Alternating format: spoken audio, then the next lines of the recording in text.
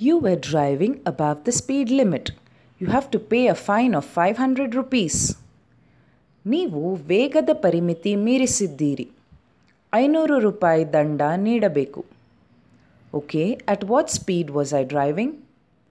ಸರಿ, ನಾನು ಎಷ್ಟು ವೇಗದಲ್ಲಿ ಚಲಿಸುತ್ತಿದ್ದೆ? You are driving at 90 kilometres per hour.